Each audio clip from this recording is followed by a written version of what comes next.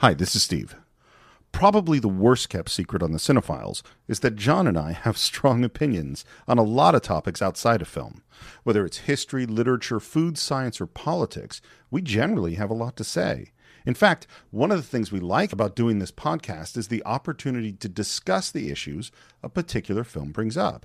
Whether it is parenting and Willy Wonka or The Black Stallion, journalism and broadcast news and All the President's Men, or history and Gladiator, Braveheart, or Lawrence of Arabia, we like digging into complicated and sometimes even controversial ideas.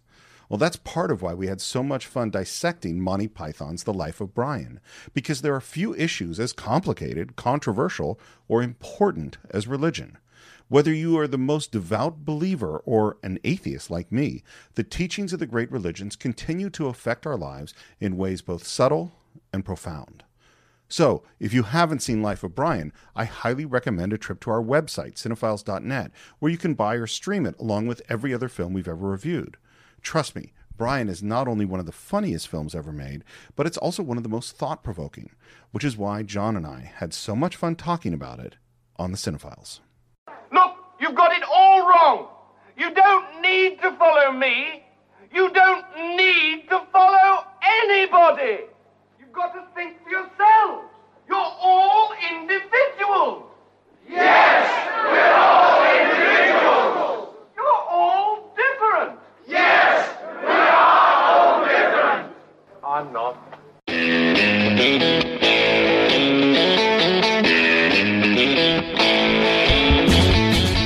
Hello and welcome once again to the Cinephiles, where this week we continue our exploration of Monty Python's The Life of Brian in honor of the great Terry Jones.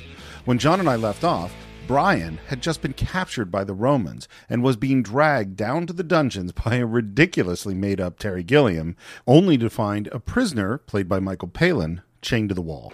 You lucky bastard. Who's that? You lucky bastard. What? Proper little jailer's pet, aren't we? What do you mean? You must have slipped him a few shekels, eh? Slipped him a few shekels? You saw him spit in my face. Oh, what wouldn't I give to be spat at in the face? I sometimes hang awake at night dreaming of being spat at in the face. This exchange is brilliantly funny, man. Manacles, just to spend a few hours in manacles, what I wouldn't give. What will they do to me? Oh, you'll probably get away with crucifixion. Crucifixion? Yeah, first offence. Get away with crucifixion? It's Best thing the Romans ever did for us. What? Oh, yeah. If we didn't have crucifixion, this country would be in a right bloody mess. And what's so funny about this character, Palin says that he needs his character to be grounded in some reality. And the reality is of this guy is that he is a right-wing guy who loves the Romans. Yeah. That's what he really... And he's and this is sort of skewering the other side, the side that just can't not toady to the oppressors, right? No matter how horrible everything around him is, he still is like they're good people. We're so lucky to have him. And he's been hanging up there so long, he's essentially become the mold of the wall, right? Because it's the same color as the mold in the wall. Well, Terry Gilliam's idea of the set is that there was a leak in the sewer and that he was having sewage dripped on him for years. Wow. That was Terry Gilliam's thought. Horrific. And Brian gets spit in the face again. Yes. So lucky. And then the Romans come and says, Pilate wants to see you. What for? To find out which way you want to be crucified, which means, do you want to be crucified head up or head down? Which they did crucify people upside down. That's just amazing to me. Yeah. And the last thing that Michael Palin says as they go, as they leave, is terrific race, the Romans. Pontius Pilate. Yeah, here we go. Also Michael Palin. This is another Franco Zeffirelli set, altered by Gilliam. And this is what Gilliam's idea was, is that he said what he wanted to be is, well, the Romans came into an existing city of Jerusalem, so they would probably take existing architecture and adapt it into Roman things. And so what he decided was that this set was half Jewish, half Roman, and that none of it matched, and it was all split. And that's why there's a guy still building the mosaic in the center of the set. Yeah. Terry Jones didn't shoot any of that. So Terry Gilliam is furious that Terry Jones, he did all this work into this set because with this whole concept, and Terry Jones didn't shoot any of it because it ruined the pace of the film. Yeah. It's like that. It wasn't a film about a set. It was a film about people and comedy. And Cleese said, which I like, he said, the problem with comedy is that it's very relentless in its demands for pace. It's as though there's a huge metronome on the side of the set. Click, click, click, click. Lose a beat, and it suddenly stops working.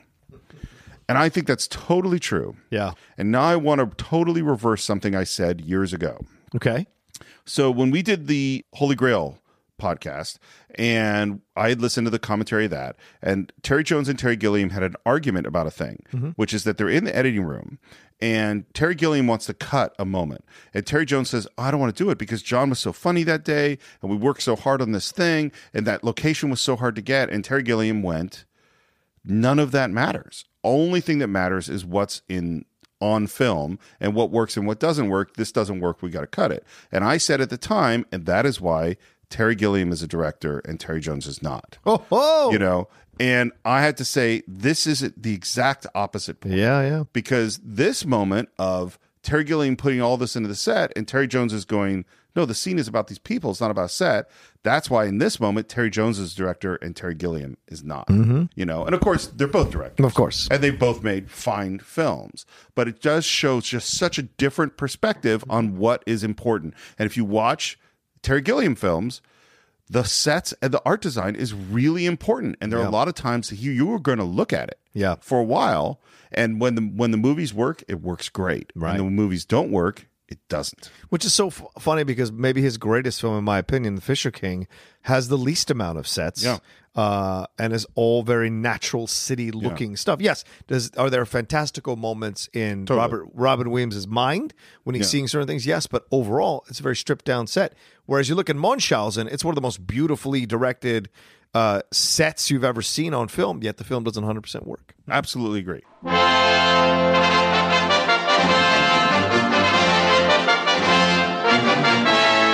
Okay, I don't know how we're going to talk about this joke. It is joke. Very The easily. Pontius Pilate joke is that he has trouble confusing R's and W's. Yes. What is your name, Jew? Brian, sir. Brian, eh? No, Brian. Ow! The little rascal has spirit? As what, sir? Spirit? Yes, he did, sir. By the way, this is speech impediment is called rhoticism, and this is a kind of joke I don't think we do very much anymore because it is making fun of a particular disability or problem that is done in a. But I will also say that this is done so well and taken to a level that is so funny that it is what it is. Would we make this joke now? No. Is this brilliantly done? Yes, I think so. Yeah. Because he cannot say Brian, he says Brian, and the centurion can't understand him and starts to giggle at him. And there's a lot of miscommunication and it's jokes on that, but then it keeps going. Yeah. Because then it comes up that Brian says, I'm not Jewish, I'm a Roman. A woman? No, Roman. Oh, your father was a woman. Who was he? He was a centurion in the Jerusalem garrisons. Really? What is his name? Nautius Maximus. Cleese has the best burst into laughter. Yeah. And Pilate doesn't get it. Like, what's funny? He's like, oh, well, it's a joke name. Like Silius Sodus or Biggest Dickus, sir. I have a friend in Rome. Biggest dickus. And Here's why the jokes work and why the speech impediment works. He is the most powerful person in the room. Yes. So therefore, although they are making fun, it is the most powerful person in the room. Yes. So to me, that's what I think makes it still palatable. I also think that there's a craftsmanship in the way this whole thing is done. Absolutely. That is so good. The way the laughter goes around, the way he starts to notice that people are laughing at him, the way he starts to go, are you going to laugh at me right now? Like when he walks up to that one guard. What about you? Do you find it visible when I say the name? Dickus? Dickus? He's going to break. Oh, Palin is totally breaking. His face leans to the left, and you can see it. Well, what he said is that this scene was so hard to do because imagine doing a complicated scene with a lot of shots where everybody has to be on the verge of breaking all day. Yeah. It's hard to be the guard and stand there and genuinely be about to laugh. Right. That's hard to do. So what Palin did was he would have to do funny things right before action to try to get people laughing so that then they could try not to laugh during the scene. And he would vary his timing and he would vary his mood, get right in that guy's face. And then he would do it so much that then he would start to break. And then there's the other one where he comes behind the two guys and again, daring them to laugh. And what he did, which I think is so brilliant, is the way he got them to laugh was he just waited. Yeah. So they never knew when he was going to say the line. And he would stand behind them and kind of breathe on them, but not say the line. And then sometimes he would say it fast. Sometimes he would say it slow. Right. And it is so, so funny. Of course, in all of this, Brian is going, can I go now? And he just slowly sneaks away. It's a really, really funny scene. Yep. He has a wife, you know. You know what she's called? She's called Incontinentia. Incontinentia buttocks. Buttocks. That's it. Get out, all of you. So Brian runs away. We see some workman working on the top of a tower, drops his hammer, and that I don't quite know why it's there. Yeah. And then he's running down the spiral staircase. Byron is running up the spiral staircase, gets to the top, falls off. Oh my God, he's falling. Captured by aliens.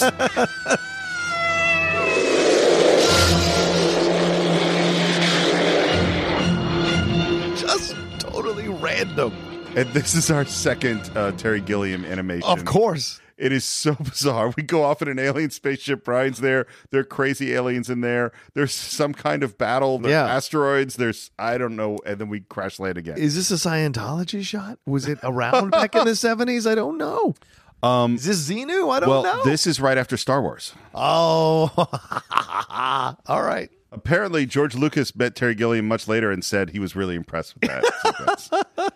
I love that then the ship crashes. Yes. And there's just guy randomly goes, lucky bastard. What does that even mean? I don't know.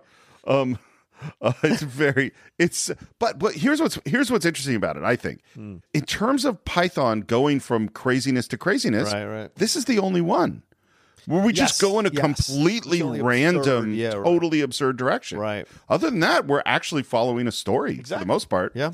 And he's back in town. Still, I like that he gets dropped right back into the chase. So there is no reason for this at all. You can remove it completely. He's back in the chase, and he running through town, and he runs into a row of prophets. And the prison shall be huge and black, and the eyes thereof red with the blood of living creatures. The first one being Terry Gilliam covered in mud, which I think looks awesome and amazing. Doing his John the Baptist. John Cleese says he's an atrocious actor and should never act. It's only a model. That's a good one, too. It is. Yeah, another guy talking about a 9-bladed sword, and then we go to Michael Palin, the most boring prophet in the world. I love this so much. I think this is so funny. And there shall be a great confusion as to where things really are.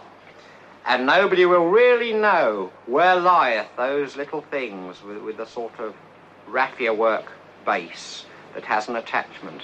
At this time, a friend shall lose his friend's hammer, and the young shall not know where lieth the things possessed by their fathers that their fathers put there only just the night before, about 8 o'clock. Just random. Well, I mean, the thing they're talking about is like there are times when a whole bunch of people pop up who say, I know the way. Yeah. And that some of the shit that they say sounds completely ridiculous. Yeah. And yet a lot of people follow them. And this is filmed in 1978. It's right after Jonestown. You know, like this is the era of like all sorts of crazy cults and things going on. And again, all right, I'm going to offend people now. Okay. I don't know how I'm going to say. I can't say it. But it's like, if you're going to offend it, you can't be wording it correctly. So if you're going to offend, go offend. Fair. Let's do it. Yeah. Is that if you examine the stories of, let's say Zeus and Hercules, Sure. and you go, those sound ridiculous. Mm-hmm. If you then were to look at the stories of pick your favorite religion and their mythology, whether it's Samson or Jonah and the whale, or whether it's guys dying and coming back to life, in whatever religion you want. You want to look at Krishna, they all sound ridiculous. And yet people, none of them, they're just on the story, not on the philosophy. Right. Not on, and maybe one of them is absolutely 100% true. But just from hearing them from the outside, if you didn't know anything, it's like, look, there was this dude and he had hair and his hair gave him super strength. Yeah. But when you cut his hair, he didn't have the super strength anymore. You go like, well, that's like in a comic book. I mean, that sounds just as ridiculous to me as Hercules. And like, I'm not saying don't believe it. If your religion gives you a better way to look at life, that is awesome. And that's great. But just from the outside, all these stories sound weird. Yeah. Well, because from the outside, yeah. That's because they're, yeah. Right. But once you're in it, if you believe in it, then then they make sense to you, right? It's like anything else. And the thing is, if believing in them gives you solace, right, it helps you face the day. That's awesome. Right. I don't want to take that away from you. Of course not. But if you look at, someone else's story and hear about, 72 virgins, or hear about, the golden underpants, the golden underpants. Yeah. Or hear about the hat that Joseph Smith wore in order to decipher the tablets. Right. Any of those things, they sound weird. Or the whatever the alien overlords from Scientology. That's Xenu. Xenu, like that. It's like some weird stuff. Yeah. It's all around. It all sounds weird. Yeah. And so to me, like Michael Palin talking about the lost hammer, that's just as possible as anything else. But Brian runs through this crowd. He sees the Roman and he wants to go buy a beard. Yeah. And we have a haggling scene. Oh, the haggling scene. All right, I'll give you 19 then. No. Come on, do it properly. What? Haggle properly. This isn't worth 19. You just said it was worth 20. Oh, dear. Come on, haggle. All right, I'll give you 10. That's more like it. 10? Are you trying to insult me? Me, with a poor dying grandmother? 10? All right, I'll give you 11. Now you're getting it. 11? Did I hear you right? 11? This cost me 12? You want to ruin me? 17? No. 17. 18? No, you got a 14 now. I think we talked about this before. I hate haggling. I hate it. Yeah, I can't handle it. I'm so much like, please just tell me the price. Like, I know we're supposed to go through I need a to whole ritual. leave. Please just give me the price. Oh, tell me what to say, please. I mean, I was in the Arab markets when I was in Israel and had to do haggling. And it's like they were literally started, this is $300 or some huge amount of shekels. And then you would go, I will give you $6 for it. And then you'll settle on like $38. Right. But it was just such a ridiculous, and that's what's happening here. And I love that he just wants to get the beard and the guy will not let him eat. You're supposed to haggle. Yeah. Come on. He's even got a security guard to help him make sure people haggle. Yeah, you got to haggle correctly. And then I love that he's like, here, I'll throw in this gourd for free. It's like, oh, well, but he already gave him 20 shekels. It's like, and they charged 16. He's like, well, here, you can keep the 4 shekels for the gourd. 4 shekels for this gourd? It's at least worth 10. You were going to give it to me for free. Yeah, but I'm telling you what it's worth.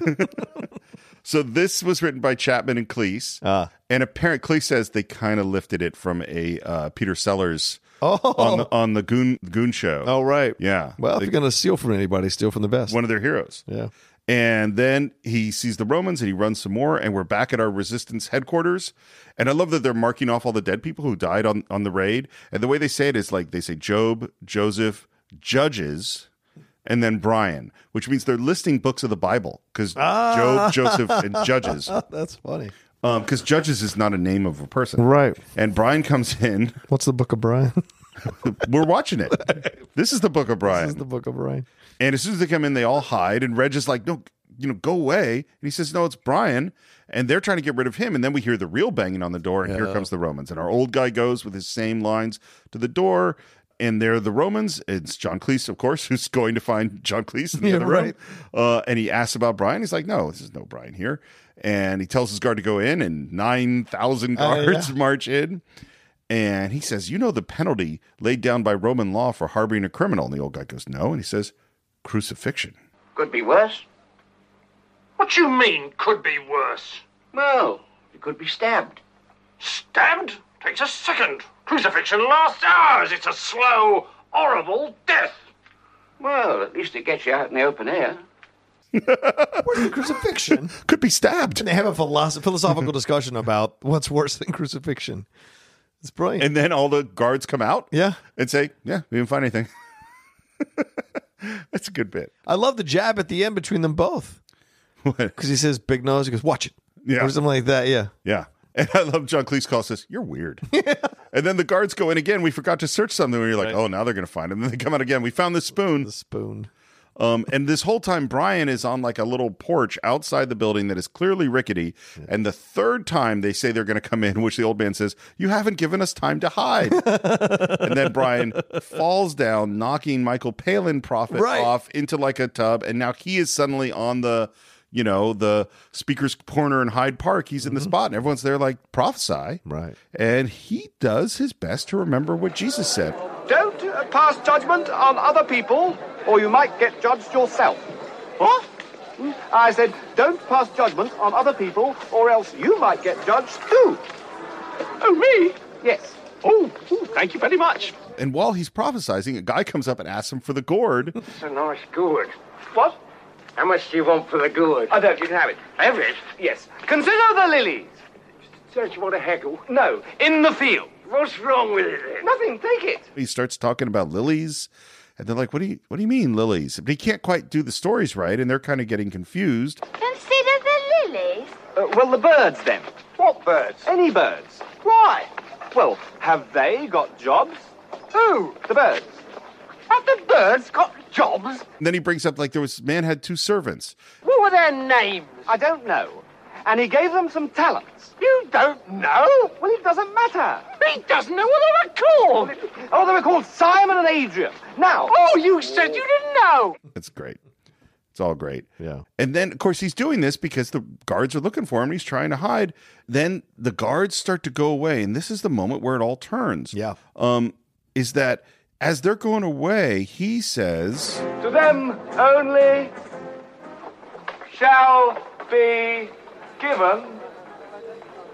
And nothing. And then nothing. Right. She's thinking about guards. And they go, given what? And then he doesn't say anything. He starts to go, and they go like, well, what's the secret? Tell us. Tell us. And the moment that he wouldn't tell them, he's become very interesting. Yes. And they chase him, and they say, What is the secret? It is the secret of eternal life. You won't say. Of course not. If I knew the secret of eternal life, I wouldn't say. Leave me alone. Just tell me, please. No, tell us, Master. We were here first. and they ask him about the gourd. This is his gourd. 10. It is his gourd. We will carry it for you, Master. Master? He's gone. He's been taken up. Oh, he's been. No, there he is. And now Brian's fully running away, and the music is great, and they're chasing him, and the crowd is calling after him, and he loses a sandal. I was thinking as I was watching this, it must have been so dangerous for Graham to run in those stone-covered streets in dirt and sand, wearing barely anything. Yeah. With those skinny legs of his. I just was thinking, because even the way he's running is like super, like, I don't know, it's uncomfortable as hell. And then loses the sandal. And we're in a low angle, Yeah. looking up at the crowd. That was a nice shot, by the way. Great shot. Yeah. And they walk up to it, and they go, He has given us a sign. He has given us a shoe. The shoe is the sign. Let us follow his example. What? Let us, like him, hold up one shoe and let the other be upon our foot, for this is his sign that all who follow him shall do likewise. Yes. No, the shoe is a sign that we must gather shoes together in abundance. Cast off the shoes. Follow the gourd. No, let us gather shoes together. Let me. I love this. It's such a authentically brilliant skewering of the whole idea of trying to find meaning in the most random of things and trying to find signs in the most random of things. Well, and again, if you look at religion, and I'm not trying to offend, but look at the other religions that you don't believe in and see how many foolish arguments they have, or maybe serious arguments about, is God 3 or 1? Is it the Father, the Son, and the Holy Ghost? Right. Or are all of these one?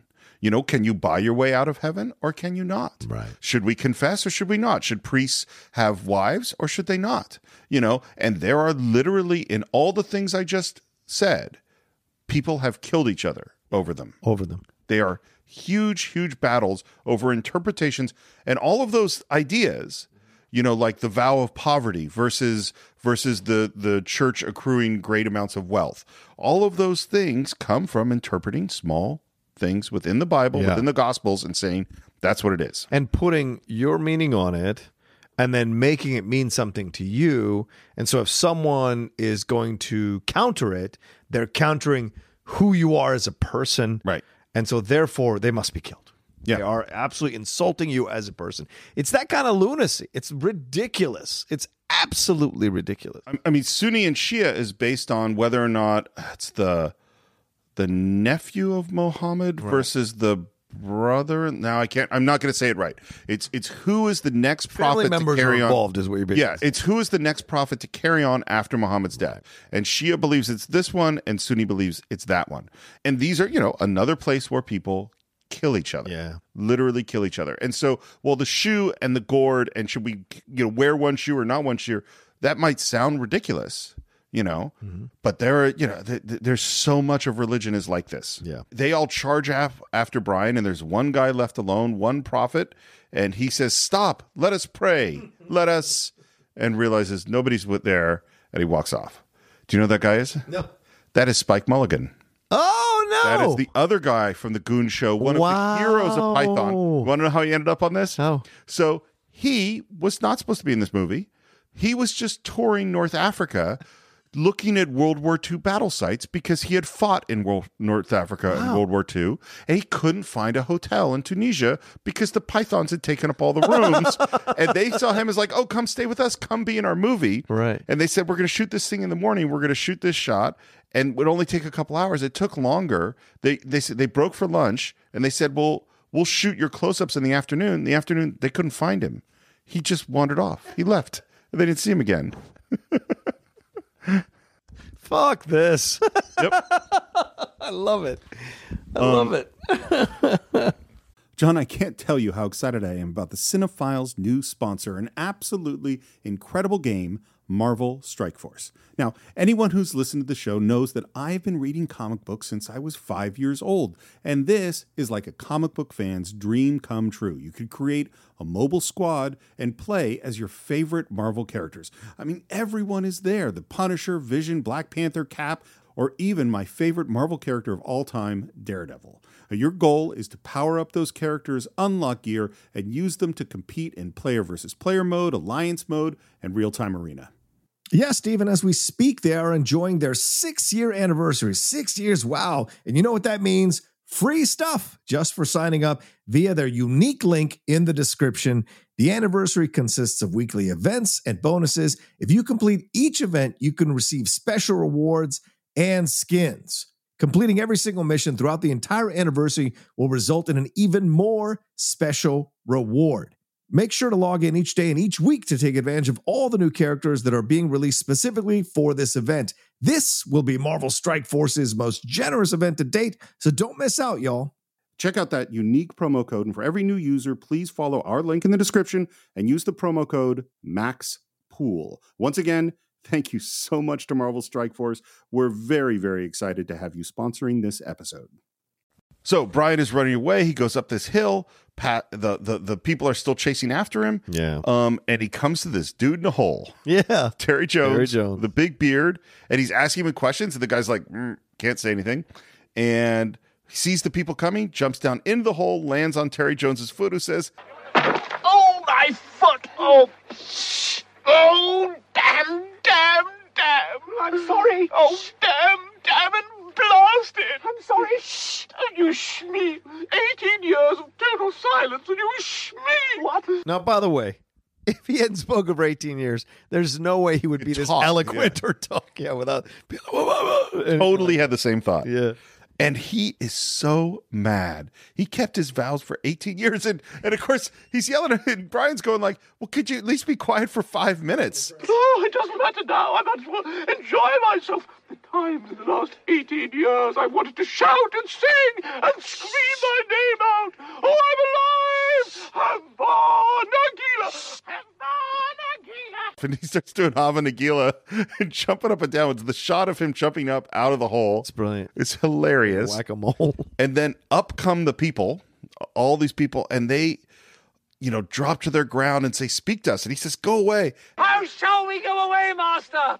Oh, just go away. Leave me alone. And this starts what we're going to see a lot in this movie of trying to get an answer out of Brian, but not actually listening to the answers he's giving. Right. Give us a sign. He has given us a sign. He has brought us to this place. I didn't bring you here. You just followed me. I love what comes next is John Cleese saying, "We've all come up here and there is no food." And it's like, what the? What? I didn't tell you to come up here. And it's like, you can eat the juniper. But that's that kind of thing is perfect. It's like, we followed you here, therefore you must take care of us. What? Why? Well, and here's the next miracle, because then they say, "We're hungry." And he goes, "Well, here's the juniper berries." Right. And they go, "Oh, he made them appear. It's the loaves and the fishes." I mean, like, it's totally, like, you could see the Bible written about Brian. Like, he said this thing, and he helped this guy talk, and he made juniper berries appear. That's why I do think it is a secretly subversive film about Jesus, but not on the nose about Jesus. So I think there are spots where they are 100%. right. They're skewering the story, not the person, the story. I think they're not aiming at Jesus. No. But if you think about the stuff that they're saying, just as I have been saying, Right. like, you could take that and go, huh, Yeah. if you choose to. It's more about the Bible and the people who wrote the Bible than it Yeah. is about Jesus, what they're skewering. Yeah. Well, I mean, again, I don't think this is a fact, what I'm about to say. The Bible is contradictory. Of course. There are things it says that it then reverses itself later on. Yep. So you can't, you can accept that, and you can have your explanation of why Judas hangs himself in one version and Judas goes off into I forget where it is. Yeah. In another To version. die in that version. Yeah, but like, those are not the same. Right. So you have to reconcile that and understand too that in different translations it says different stuff. So if you grew up with the King James Bible or you grew up with the Gideon Bible, it says different stuff. The Bible is Rashomon. Yeah, totally. It's telling the same story for Citizen Kane, the Bible. Because Yeah. Jesus never doesn't No. write any of that. Nothing gets written in for 100 years Right. after he was alive. It's other people who write it. and none of whom were alive or met Jesus. Yeah. Yeah. But the explanation is that they were divinely inspired to write what they wrote. That's what they say. Know. Yeah. Well, if you believe that, then that's what you believe, and that's You're awful funny, aren't you? And I love this too, is that when they go up to go get the juniper berries, then of course Terry Jones gets kind of mad. Yeah. And he jumps up and we see that he's completely naked. Yes. And it's that beard and that whole look is so funny. Now a guy says, I've got a bald patch. Can you cure that? And a blind guy goes, "I'm cured. The master healed me and I'm cured." And he falls into the hole. And once again, they're not paying attention at No. all. They're just loving the fact that he said he's cured. Right. And again, this is Jesus curing the leper. This is Lazarus coming back from the dead. I hadn't said a word for 18 years till he came along. A miracle! He is the Messiah! Hail, Messiah! I'm not the Messiah! I say you are, Lord, and I should know. I followed a few. I'm not the Messiah, honestly. And someone else says, Only the true Messiah denies his divinity. What? Well, what sort of chance does that give me? All right, I am the Messiah. He is! He is the Messiah! Now, fuck off! Fuck off. And then it's just the music stops, the sound stops, everything stops. And then Cleese just quietly says, "How shall we fuck off?" one of the things Cleese says, it's a typical older guy thing to say, is he thinks people overuse swear words, is that it shouldn't be just that it's funny that you used a swear word. Yeah. It's like, there's no swear words up to this point in this movie. So when he Oh, says, all right, fuck off, it is so surprising Yeah. and so funny. And now Terry Jones is pissed because those were his juniper berries. You stepped on my foot. You made me talk. And he attacks the Messiah. Right. And they get very upset and they call him a heretic and they attack him and they carry him away. And it is sort of a scary moment. Right. But it is also exactly what we've been talking about. Yeah. Heretics, how many heretics have been killed in the history of the world for not believing in whatever particular thing those people wanted you to believe in. Or questioning it. Or questioning it. Yeah.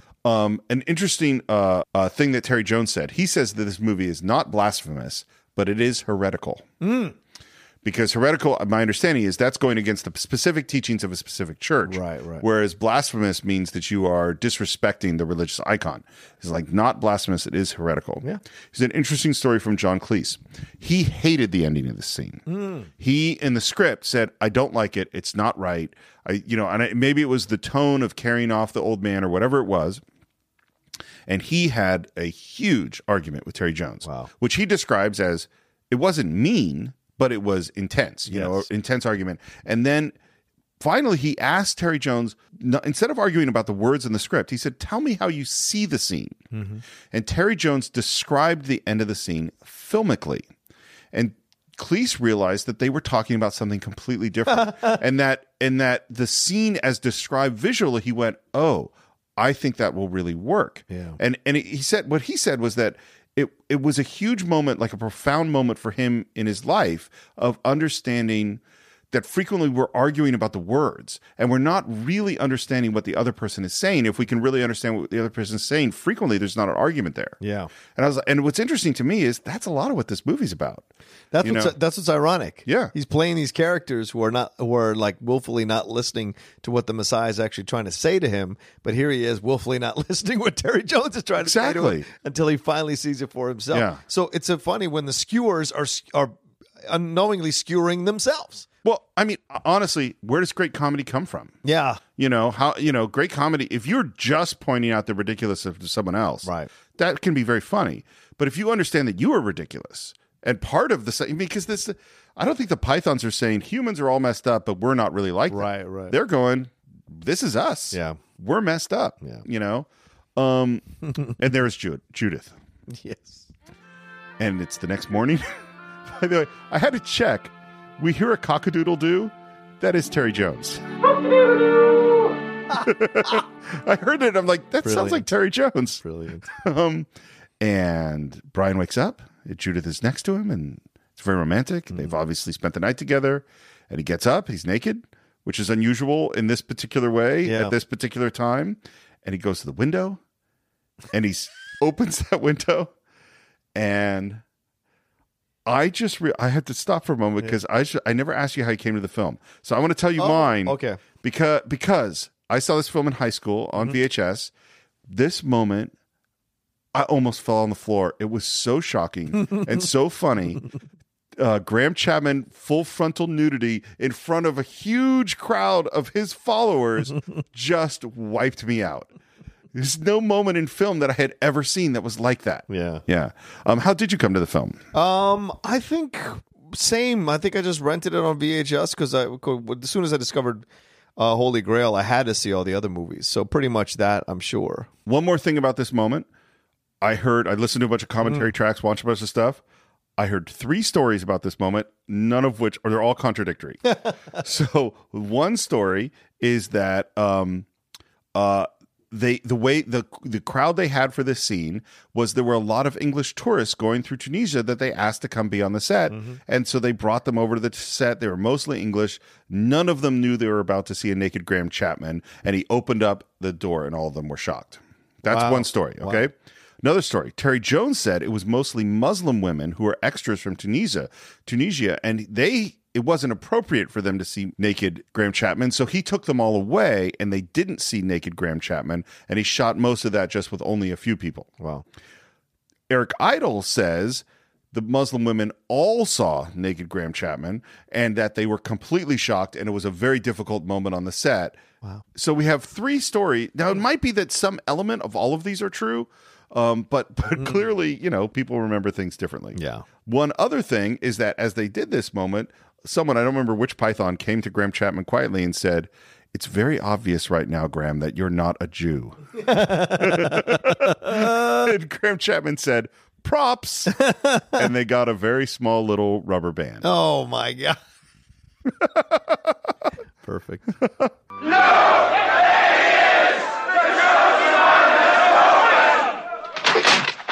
And of course, immediately after he opens up that door, he closes it. Yeah. And who should walk in the next moment but Mom? Mom, yeah. He gets dressed. She enters. He says, "Hello, Mother." She says, "Don't hello, Mother me. What are those people doing out there?" What have you been up to, Brian? And I like that she describes it as a multitude. They started following me yesterday. Well, they can stop following you right now. And she slaps him and says, "What have you been telling them?" And out comes naked Judith. Yeah. And she totally defends Brian to his mother. Yeah. Fiercely. Your son is a born leader. Those people out there are following him because they believe in him, Mrs. Cohen. They believe he can give them hope of a new life, a new world, a better future. And I love, by the way, Terry Jones's reaction to the strange naked woman He's just like staring yelling at her is hilarious. It's almost lecherous. No, it's like it goes from angry to lecherous to like, yeah, right. It just like starts arguing with her son again. And then she goes outside. Now you listen here. He's not the Messiah. He's a very naughty boy. Now go away. Who are you? I'm his mother, that's who. Behold his mother! Behold his mother! Oh, yeah. Hosannas, and they bless her. And she's like fixing it. She kind of likes it. She Yeah. digs it. And she tells them to shove off. And they say, as a unit, and this is what we're going to see, is they're like the chorus. They say, No! Did you hear what I said? Yes! all right, you could see him for 1 minute, but not one more second. And then they go, all with the same performance. Yes! Promise? Well, all right. And she pushes Brian out. Yeah. Please, please, listen. I've got one or two things to say. Tell us both of them. I think this scene is so brilliant. This is the message of the movie. Totally. On point by the lead actor in the movie, lead character in the movie, telling you a legitimate philosophy or a way to exist. And seeing how they are agreeing with Yeah. him. And in their agreement, they are disproving exactly the point. Right. Which he says, Look, you've got it all wrong. You don't need to follow me. You don't need to follow anybody. You've got to think for yourselves. You're all individuals. Yes, we're all individuals. You're all different. Yes, we are all different. I'm not. Which in essence makes him different. yes, of course. And they go, he says, you got to work it out for yourselves. And they say, we have to work it out for ourselves. The mindless repetition, of course. And then and he goes, exactly. They go, No, that's the point. Don't let anyone tell you what to do. I mean, it's what you do in church, right? You read that Our Father who art in heaven, hallowed be thy name. You all just say it over and over again. You do the chants, the sing the songs, all of that, all in unison. And they're telling you how to think and how to feel about the situation, right? And he's preaching this idea of individuality. Individuality. You can do it on your own, but people don't want to. They're too afraid to do individuality, which is why groupthink is a constant state of existence for the entire. It'll be till the death of the human species. I remember I was in temple for Yom Kippur, Rosh Hashanah, High Holy Days or something, one of those times. And you stand up and you sit down and you repeat this and there's, say this back to them. And I'm reading through things and there are things that you are saying about, basically Jews are the chosen people and God loves the Jews. And he has, put us above all others and put us first among nations and all these things. And I remember having this moment because I had said these, maybe I was 14 or 15 and I'd said these things every year. Of course. And I just had this moment where I stopped talking.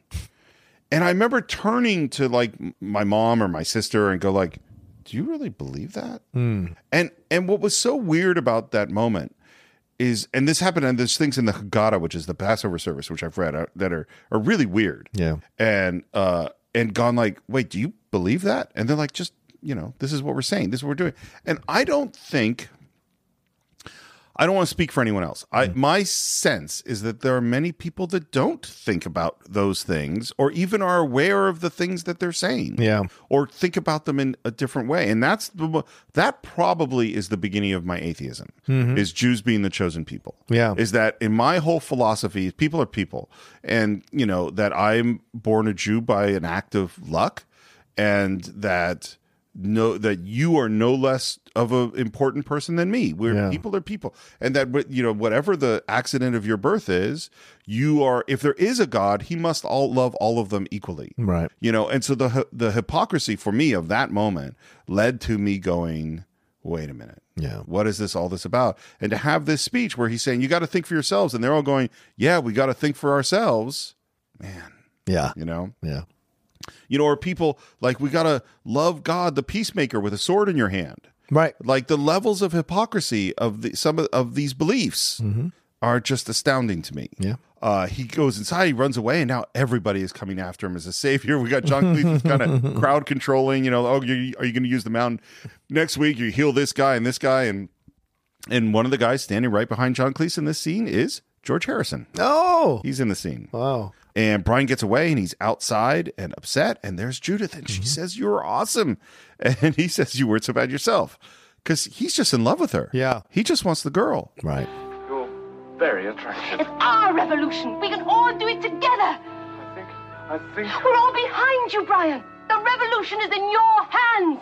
What? No, that's not what I meant at all. He's just like, God damn. So even the woman he loves. Yeah. And what's so funny is like, I still say, I don't think Brian is a genius or a savior or a prophet anyway. He said something really simple. Just think for yourselves. And even that, nobody, including the woman he loves, can understand. Yeah. And in the next moment, a hand comes down on his shoulder and he said, and there's John Cleese who says, you're nicked. Yeah, nicked. Yeah. And we go back to Pilate. God, do we have any crucifixions today? 139, sir. Special celebration, Passover, sir. Which means, of course, I assume we're right around the time Jesus is going to get crucified. Yeah. Because it's right near Passover. Right. I do not think Jesus is on that mountain singing, No. Always look on the bright side of life. No. I think he's crucified in another group. Right. The crowd outside are getting a bit restless, sir. Permission to disperse them, please. Disperse them? Because I haven't addressed them yet. No, I know, sir, but... My address is one of the high points of the Passover. My friend Bickus Dickus has come all the way from Rome just to hear it. Hail Caesar! Hail Fever! And of course, Biggest Dickus, he has a lisp. Yeah. So we have the guy with the R's and the W's and also a guy with the lisp. Now, is this the first time Graham Chapman is someone else in the movie? It is. Yeah. I'm glad you brought that up. And now we're back to Reg, and they're going into right now. Item 4, attainment of world supremacy. That's the next item on their agenda. Francis, you've been doing some work on this? Yeah, thank you, Reg.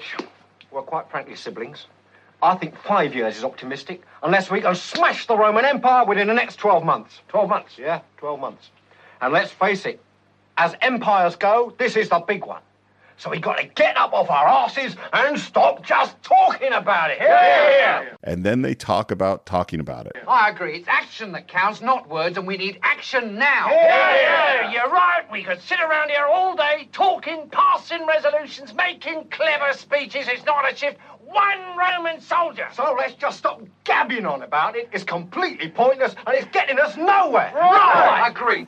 John, it's time for us to stop talking and do something. Sure. Yeah. I mean, right now. I mean, Yeah. this talking isn't getting us anywhere. Let's go. Well, I don't know if I agree with that, but yes, all right. Oh, what don't you agree about? You think this talking's working out? Yes. People love the show. So I'll say yes. Actually, that's a fair point. I think this talking is getting us I somewhere. will say yes. Let's stop doing something and start talking about it, John. It's so great. I'm sure you've been in this meeting where the talking Yeah. just goes on and on. And particularly the more parliamentary procedure you get. I don't know if you've had those. Oh, yeah. I had to make a motion. I will second. Do we have a second to a discussion? Like all this stuff's like, can we just like do the thing? Like let's get to doing Slave stuff. to the structure. John Cleese said, and it's about sort of those 70s political organizations. He says, the only thing you can do when you have no power to give yourself a sense of agency is to talk. Yeah. That is all you've got. They've arrested Brian! What? They've dragged him off! They're going to crucify him! Right. This calls for immediate discussion. And she's adamant, like, no, we have to get up. We have to go right now. We have to actually do something. She screams at them. She gets frustrated. She runs out, and they kind of make a little joke. Yeah. Little ego trip from the feminists. And then Loretta goes, I'm sorry? It's great. Nothing like that today. No. But by the way, I want to say this real quick. That scene is played where they're the idiots. So it's not bashing feminism. It's saying this is what women have to endure and deal with. 100%. Right? And so I Totally. think that moment is still important because of she's frustrated with the fact that all these men are sitting around having this long discussion because they're all caught up, and when in fact they need to act, and they're not going to act because they're all just caught up in Congress, just caught up in talking about it. Nothing ever gets done, and they of course they're going to bash her because she wants to get something done, and they look like idiots. She looks like the smart one. Well, by the way, so what's so great about it is like, yes, that is 100% true. Yeah. And they are totally framed as idiots. And Judith is the one who sees much more clearly in this moment. But Judith said, Brian, you should be the leader. Right. And what we're going to see from Judith at the end, she's still holding on to some Yeah. ridiculously stupid beliefs too. Yeah. Is that, and this is the great thing about this movie, is that they're skewering everybody. Oh, yeah. You know, this Absolutely. isn't, you know, and now we get to, again, Michael Palin going to the line of people going to crucifixion. Crucifixion? Yes. Good. Out of the door, line on the left, one cross each. And he's so nice. So nice about it. It's so lovely. And then we get to the ridiculous Eric Idle character, and they go, crucifixion? No, freedom. What? Freedom for me. They said I hadn't done anything, so I could go free and live on an island somewhere. Oh, well, that's jolly good. Well, off you go then. Nah, man, you're pulling your leg. It's crucifixion, really. Oh, I see. Very good, very good. And he's just about to let him go. He's going to let him go. Yeah. And he goes, no, just kidding. It's crucifixion. Pulling your leg. Yeah. Pilate and Biggest Dickus address the crowd. So we've already said, look, this is what the joke is. The joke is this one guy, R's and W's, the other guy, S, and now he makes this speech, and the crowd goes insane. To prove our friendship, it is customary at this time to release a wrongdoer from our prison. And they say, Release Roger!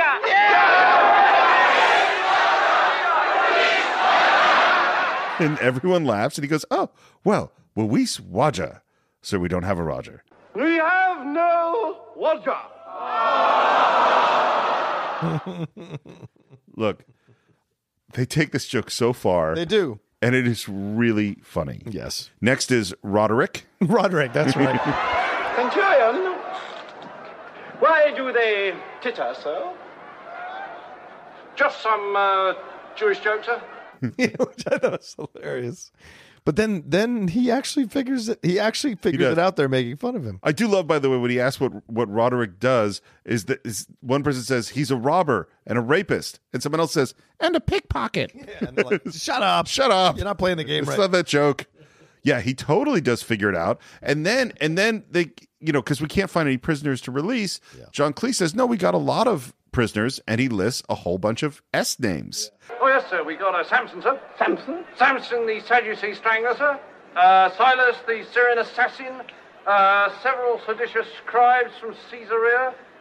And then Biggest Dickus goes, Let me speak to them, Pontius. Good idea, Biggest. City them. We have Samson, the Sadducee strangler. Silas, the Assyrian assassin. Several seditious scribes from Caesarea. this is all Tunisian extras.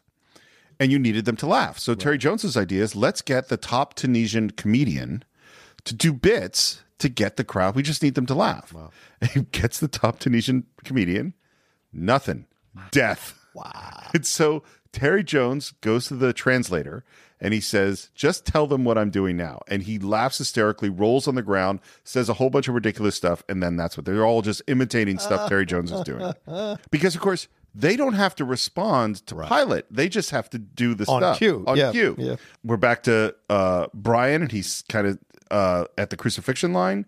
And there's a whole long scene with Terry Gilliam and Eric Idle, with Terry Gilliam asking Oh, the crazy yeah, car. yeah. It's probably my least favorite scene in the movie. Mm-hmm. It is a classic sort of bit of I can't understand this person and the other person has a stutter and we have to wait forever for the line. It has a really good payoff later. It does. I think the payoff is really funny. Yeah. But I don't think this scene just goes on a really long time. It does. Unnecessarily so. It's time for crucifixion. Palin is leading the crucifixion story, and he gives them their instructions about picking up their crosses and encourages them. And then they grab their crosses, and man, that music sounds right out of Ben-Hur. He does.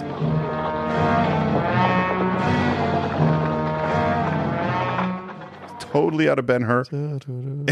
And Palin's oh my God. A guy who had been on the wall, we see him now through the window, upside down, chained to the wall, and he says, You lucky bastards! You lucky, jabby bastards! and then a very nice man comes up and says, "Here, let me shoulder your burden, my friend." Which, of course, is a play on Simon Peter, who comes in and helps Jesus. And So he helps this guy, and that guy just runs away. No, wait, this is not my cross. Again, such good bits. And I love that he is in like the brightest white and the hair the brightest color. He's like, yeah, you're such a good Samaritan. Look what ended up happening to you. And Eric Idle gives him the business. Yeah. He had you, matey. That'll show you a lesson. Show you a lesson. I love Eric Idle in this particular sort of thing. Yeah. He is so funny. I will give you one more chance.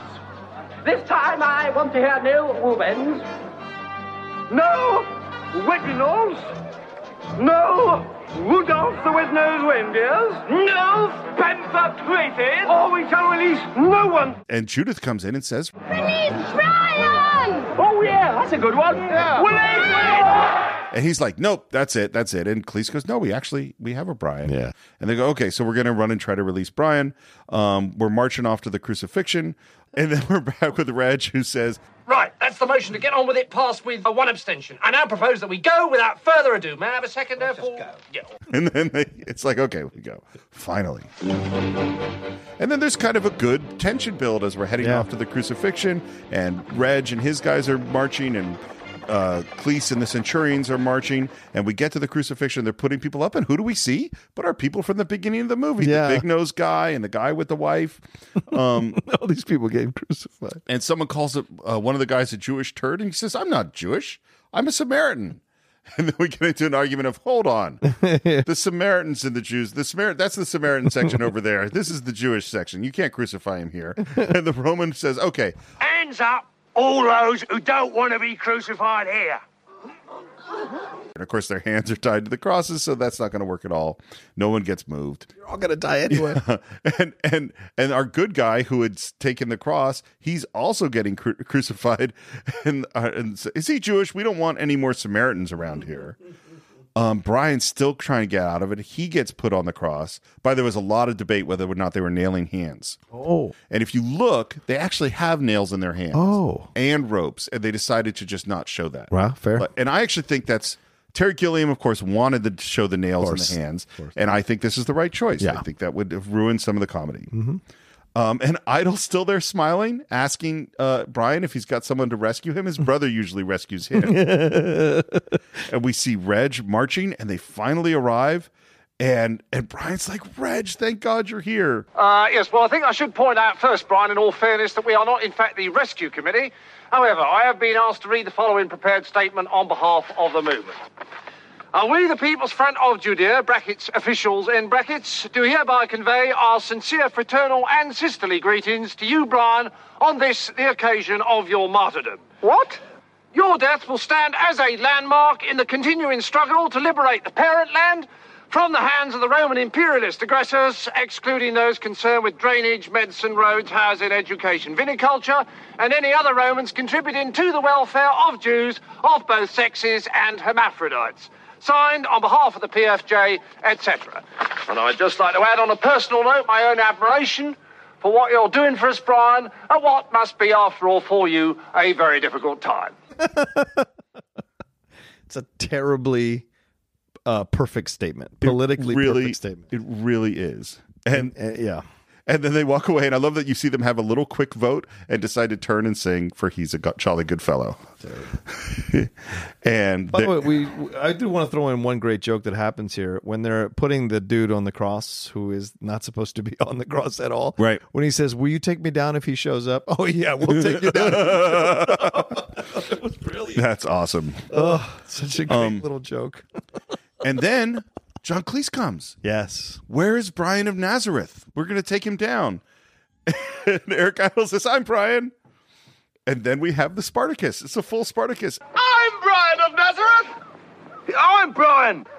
I'm Brian. Look, I'm Brian. I'm Brian. I'm Brian, and so's my wife. And then Eric Idle's still like, no, I was just kidding. This is a weird moment, because when he's dragged away, this is the first time that character actually looks serious. Yeah. He looks like he actually feels bad about what's happening, because he's not Brian, but they're not listening to him. They're just going to crucify everybody anyway. He's the one that gets away. It's fascinating to me, I thought. So, and then we hear trumpets, and it is the arrival of the Judea People's Front that we've heard about. Oh, yeah. The whole film. Yeah. And everyone runs away. They're really scared. And these guys come down in these outfits, which we'll discuss in a moment. And they say, "We are the Judean People's Front, crack Suicide Squad." And Brian's like, yes, they're going to rescue all of us. This is awesome. And they say Suicide Squad attack. They all pull their swords in unison, and in unison, they all drive them into their own belly, committing suicide. And then last word, the thing they say is, "That showed them, huh?" That showed him. Which I think is a shot at the Buddhism stuff that was going on, right? The Buddhists that were setting themselves on fire and whatever for protest. I think it's that, but I also think it's John and Yoko in the bed-in. I think it's every ridiculous protest where you said, I'm going to do this thing, that'll show them. To get Well, attention people for are it. marching along with their tanks. Right. You know what I mean? How many protests you've seen where they come up with some big spectacle, but it doesn't change anything. It doesn't change the levels of power. Good point. Okay, so here's about these. This was almost cut. So there is a whole. There were very few. There were scenes cut from the movie. There's only one thing that was cut from the movie for being offensive, and that was that we met these guys earlier. Oh, and that they were a group that was basically fascists, talking about purity of the race and getting rid of the impure, and they were Jews talking about getting rid of the impure Romans. And the symbol on the head of the helmet is designed by Terry Gilliam, and it is a Jewish star turned into a swastika. Oh, wow. Oh, yeah. And that it's basically a poke, and this is from Terry Gilliam and some, of the intense fanatical Zionism and comparing that to Nazism. That was the joke that they took out. Wow. And they wanted to take them out of the whole movie. Right. But they couldn't because the dead bodies of these guys were in all the rest of the scenes. And so they just finally decided, well, we'll keep this, but we'll never show a close up of that helmet. Right. And we'll just do the suicide bit, which I think is hilarious. Yeah, it is. And not get into the politics. And Terry Gilliam, of course, is the one person who was pissed that he wanted that to stay in. Yeah. And then Judith shows up. Judith. And again, Brian's so happy she's here. And she says, Terrific, great. Reg has explained it all to me, and I think it's great what you're doing. Thank you, Brian. I'll never forget you. And she runs away. And as she runs away, who comes into the frame but Mom? Yep. So there you are. I might have known it would end up like this. Just think of all the love and affection I've wasted on you. Well, if that's how you treat your poor old mother in the autumn years of her life, all I can say is, go ahead, be crucified. Total reverse of Mother Mary, right? You did all this so that you could say, die for our sins, and you blah, blah, blah. No, this one's like, you did all this just to, I knew this is how it was going to end up with you on the crucifix. And then funny. We hear, cheer up, Brian. You know what they say? And we cut to Eric Idle back with the hair. I think that Eric Idle hair of this era is spectacular. Yeah. And we go into the song. Which is great. Always look on the bright side of life. It's my favorite Python song. Oh, why not? It's funny. I love this moment so much. I think it's my favorite moment in any Python movie, really. And it really hit me this time because it's actually about so much. Yeah. The way this happened is they couldn't figure out how to end the movie. They're like, because they all knew, like, I think we're heading towards a crucifixion. Right. How are we going to end our comedy at a crucifixion? Like, what are we going to do? Right. And it's all Eric Idle's idea. And he went, I think we need a song. And he goes home. He says he wrote this in 20 minutes. Holy shit. And he says he describes this as a cheery puppy song, a Disney song with a whistle. When you're chewing on life's gristle, don't grumble, give a whistle. And this'll help things turn out for the best. Aye. Always look on the bright side of life. Always look on the light side of life. If life seems jolly rotten, there's something you've forgotten. And that's to laugh and smile and dance and sing. When you're feeling in the dumps, Don't be silly, Jones. just purse your lips and whistle. That's the thing. And always look on the bright side of life. Come on. Always look on the right side of life. It's so funny. Or life's a piece of shit when you look at it. Right. The joy of this song. And the universality of the lyrics of this song, right? Who hasn't felt this way at some point in their lives? And it's so bright. And it was such a genius move to put that song there because, you got to end it at crucifixion. That's logically where it goes. So how do you leave the audience still feeling somewhat happy or joyful that they sat through this comedy, even though Brian is going to die? Yeah. It's the song. And the song is all about, we're all going to die. Yeah. Death is where we're headed. Yeah. That is the point. And there's even the thing at the end where he says, you come from nothing, you're going back to nothing. What have you lost?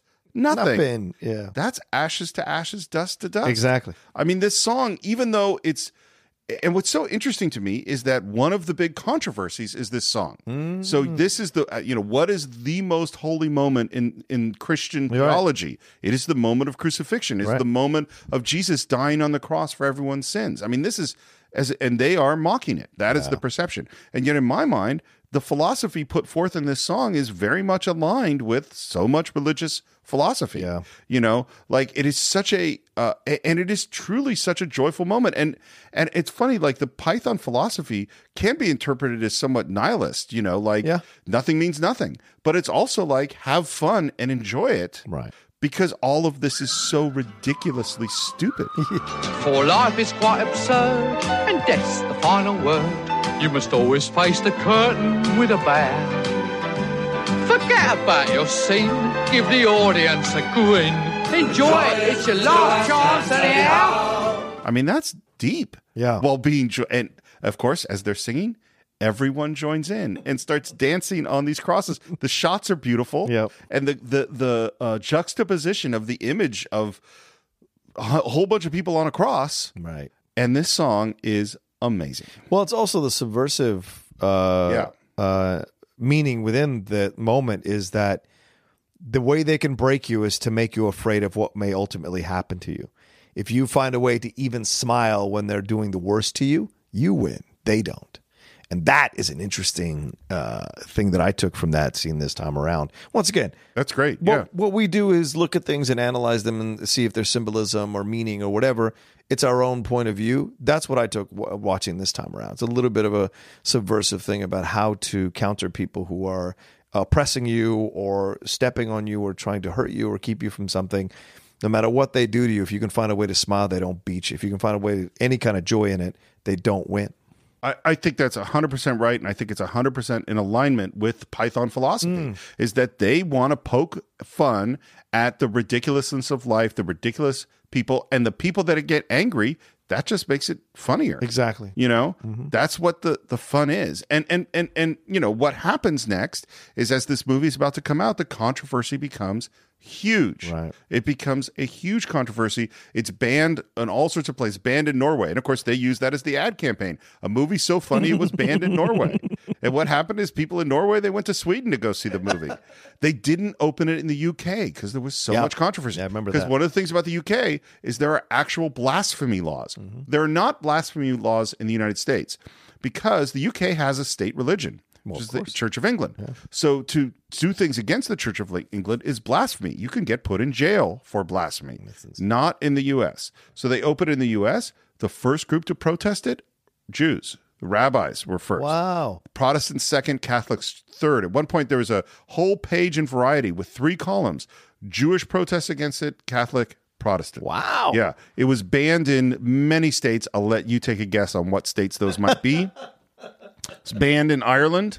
There was people saying that there were going to be riots. Gilliam thought that sounded like fun. Here's the thing that Cleese said. He said, so this is a movie that makes fun of people who don't think for themselves. And the people who are protesting it are ones who haven't seen the film.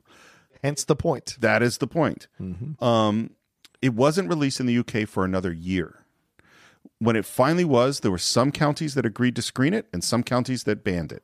And so people arranged busing trips from their county to the one to go see it where it was. There was a very famous debate, which we'll post on the Facebook page on BBC, where the Bishop of Southwark, who's Mervyn Stockwood, and a guy named Malcolm Muggeridge, I think is his name, or Muggeridge, who was a very famous theologian, debated John Cleese and Michael Palin about the movie. Wow. Apparently, they showed up late to the screening of the movie, so they missed the first two scenes that showed that Brian was parallel to Jesus. Right. And if you watch it, what's so crazy about it, first of all, John Cleese and Michael Palin are quite brilliant. Yeah. They studied for this. They were like really prepared. Yeah. And they look calm and reasonable and citing scripture and like really being scholarly. Right. And the other guys are just taking cheap shots and they're angry and nasty. And Palin got really, really pissed. And John Cleese had a ball. Yeah. Right. Because John Cleese knew he was winning. Yeah. By making them act like that, John Cleese wins. That's exactly what he said. Right. That's what he said about it. And they were probably pissed that he was so prepared for it. Yeah. And also they played to their base by the shots. And we see that nowadays in our political climate. People take these cheap jabs, these cheap shots, because they're playing to their base. Yeah. It was the fourth highest grossing film in the UK in 1979. It's the biggest British film in the US that year. But it's really, of course, home video and the following of Monty Python that really makes this an important film. Cleese thought that Brian was the best film Monty Python ever made. It was the best structure, and it was really about something and had a real narrative, which I totally agree with. I don't think it's the funniest film that Python has made. Right. But I think it is, as a film as a whole, beginning to end, I think it's the best film. Here's an interesting thing, is that 10 years later, 15 years later, there's a huge controversy over The Passion of the Christ. Oh, yeah. John Cleese sees the people lining up for The Passion of the Christ who are going to see that film are calm, well-dressed, and the people protesting them are screaming and yelling like crazy people. Yeah. And what he said, even though these movies are completely different, and their approach to this story in this era are totally different, what he saw was the same thing, which is that people who haven't seen the film, who are furious, trying to censor a thing that they don't know anything about. Right. The other thing that I thought about in this, and of course, by the way, Python re-released Life of Brian right after Passion of the Christ because they thought that was a good idea, which I think it was too. Right. Wait, Passion of the Christ or Last Temptation of Christ? Passion. Mel Gibson. That one. Yeah. Fascinating. Yeah. Okay. Yeah. Because people protested Last Temptation of Christ. They as did. Well. Yeah. No, no, it was Passion of the Christ. So two completely different dynamics. Totally different dynamics. Because people who are uber religious love that movie. Of course. Wow. Well, and this is the thing, is that that's what I found interesting about the point, is that Cleese is against the protesters. Right. Even though he's an atheist. Right. He might not like that movie. But the people that haven't seen the movie that are protesting against it, he is, and I was too. Like I as a Jewish person, I had people coming to me saying, "Well, this movie's anti-Semitic, must be terrible." I'm like, I haven't seen it. I can't say anything. I went to see it. I don't think that movie's anti-Semitic at all. There are issues about that movie, that I have, but it's not anti-Semitic. Yeah. It's actually a beautifully made film. I agree. Yeah, I have issues with it. Well, and this is one of the interesting things is that is a movie that religious people loved, that really indulges in the torture of Jesus. Yes. This is a movie that has people sing a song about looking on the bright side of life at the crucifixion. Yeah. And to me, and this is, so here's the thing that Terry Jones said. He said, any religion that makes a form of torture into an icon that they worship seems to be a pretty sick sort of religion, quite honestly. Now, to me, the message of always look on a bright side of life is, I think Jesus would be cool with that. Yeah. You know what I mean? And so well, he said, love thy neighbor as I love thyself. Yeah. And he even says in the Bible, it says multiple times, you've seen it in stories, when he is dying on the crucifix, he is asking for forgiveness from the people who are crucifying him. Yeah. They know not what they do. It's the same thing. So he'd totally be in line with the song. And what is the message of Jesus if not a message of love and hope? And so do you lift up the torture and really focus on that? Or do you focus on joy, which is what's in that song. Well, I think both things are valid to focus on, because one is about appreciating the sacrifice that might have actually happened, because that's the thing that I enjoyed about Passion of the Christ. It didn't shirk the story. It showed you for the first time ever in any interpretation of this story on screen the actual violence and the level of violence that Jesus might have endured at the hands of these Roman people, of his Roman captors.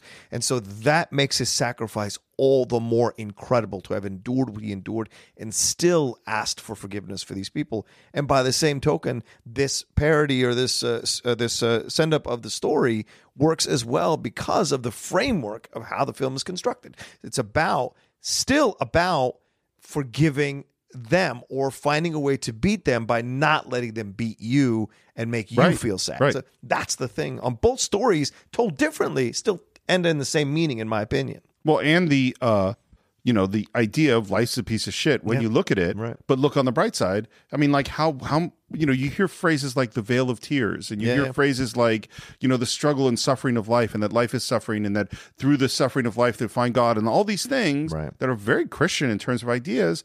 They're in always look on the bright side of life. Yes. I mean, I'll say really quickly my feeling about Passion of the Christ, which is I agree with every single thing you said. I think that's exactly what it is. I think it is very successful of showing you the suffering of Jesus in that moment. And this is where I walked out of that movie. This is the thought that occurred to me, is I went, if you could go to Jesus and say, hey, Jesus, would you rather be remembered for the things you said or for how you died?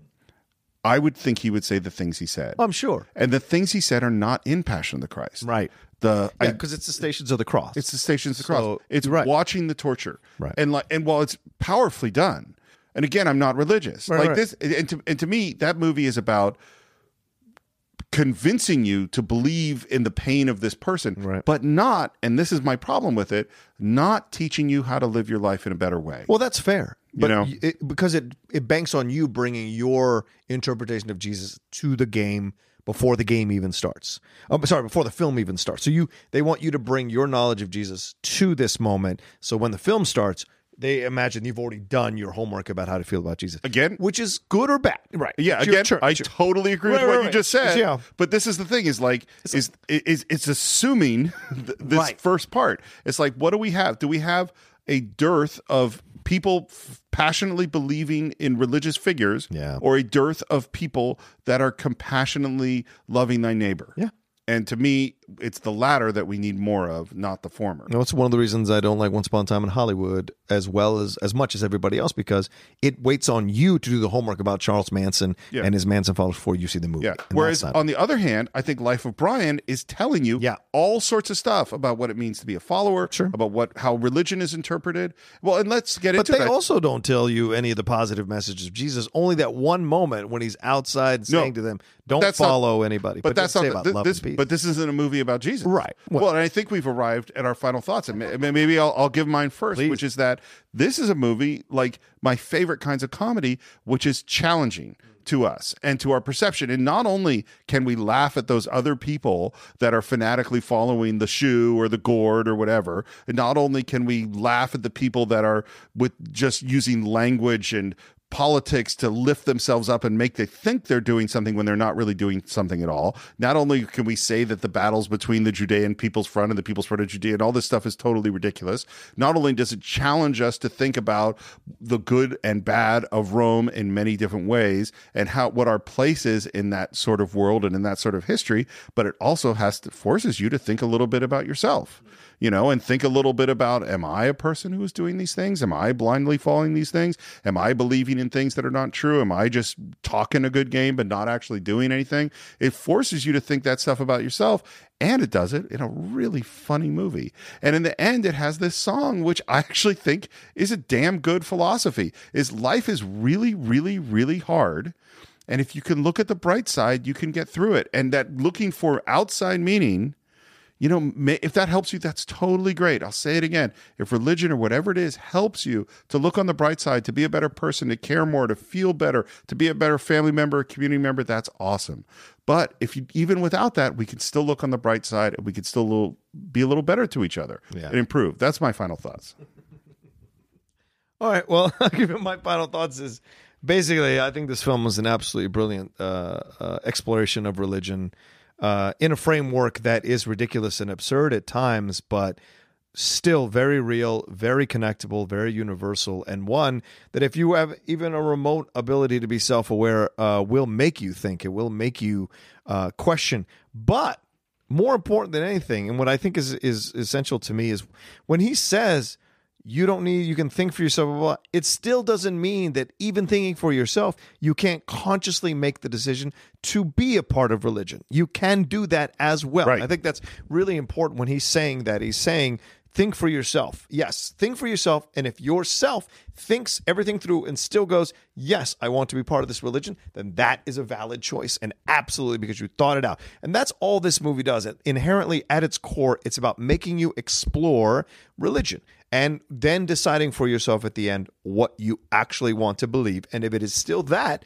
then more power to you. But you've done the work to think it out, explore it, and come to a decision that's more informed. And that's basically all I feel the movie is trying to say to you. Explore this more, and of course in a comedic way, but sure, there is things to explore here. There's a self-analysis to have here. There's things that you have to understand and kind of go through. And then when you come out the other side, if you still believe, great. It may even make you believe even more fervently into what you explored. And that's why I think that's what's important about the film, is that it's not bad to explore the things you love or believe in or care about. It's good to do that, because if you come out the other side still believing in those things, it makes your belief or love of it even stronger. And I think that's important too. That's great. And you know what you just made me think of? I just want to go back to the thing that Terry Gilliam said when he was a kid. What kind of God can you believe in that can't take a joke? And I think, what kind of God can you believe in that can't take some exploration, that can't take some thought, that can't take some other perspective? If God is God, he can stand up to all of that stuff. Maybe the only good moment in Star Trek V is when Shatner says that to God. What kind of God? What does God need with a starship? What kind of God? Yeah, right. And what kind of God can't take like a conversation or a comeback or a questioning? Yeah. So that is what we think of Life of Brian. Of course, we always want to hear what you think. Please visit us on our Facebook page. Do a search for The Cinephiles. You can support the show on Patreon, patreon.com/TheCinephiles, where we have done a lot more shorts lately, and we're going to keep on doing those. If you want to stream or buy The Life of Brian, visit cinephiles.net.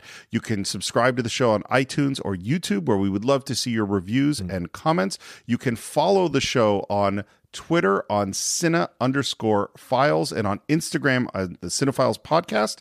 And you can find me on Twitter at SR Morris and on Instagram at SR Morris1. Yeah, you can find me at The Roca Says on Twitter and on Instagram. And please go and subscribe to my YouTube channel, www.youtube.com/John Roca Says. A lot of content I put up over the last few days as we're recording this. There'll be a lot more content coming this week as well.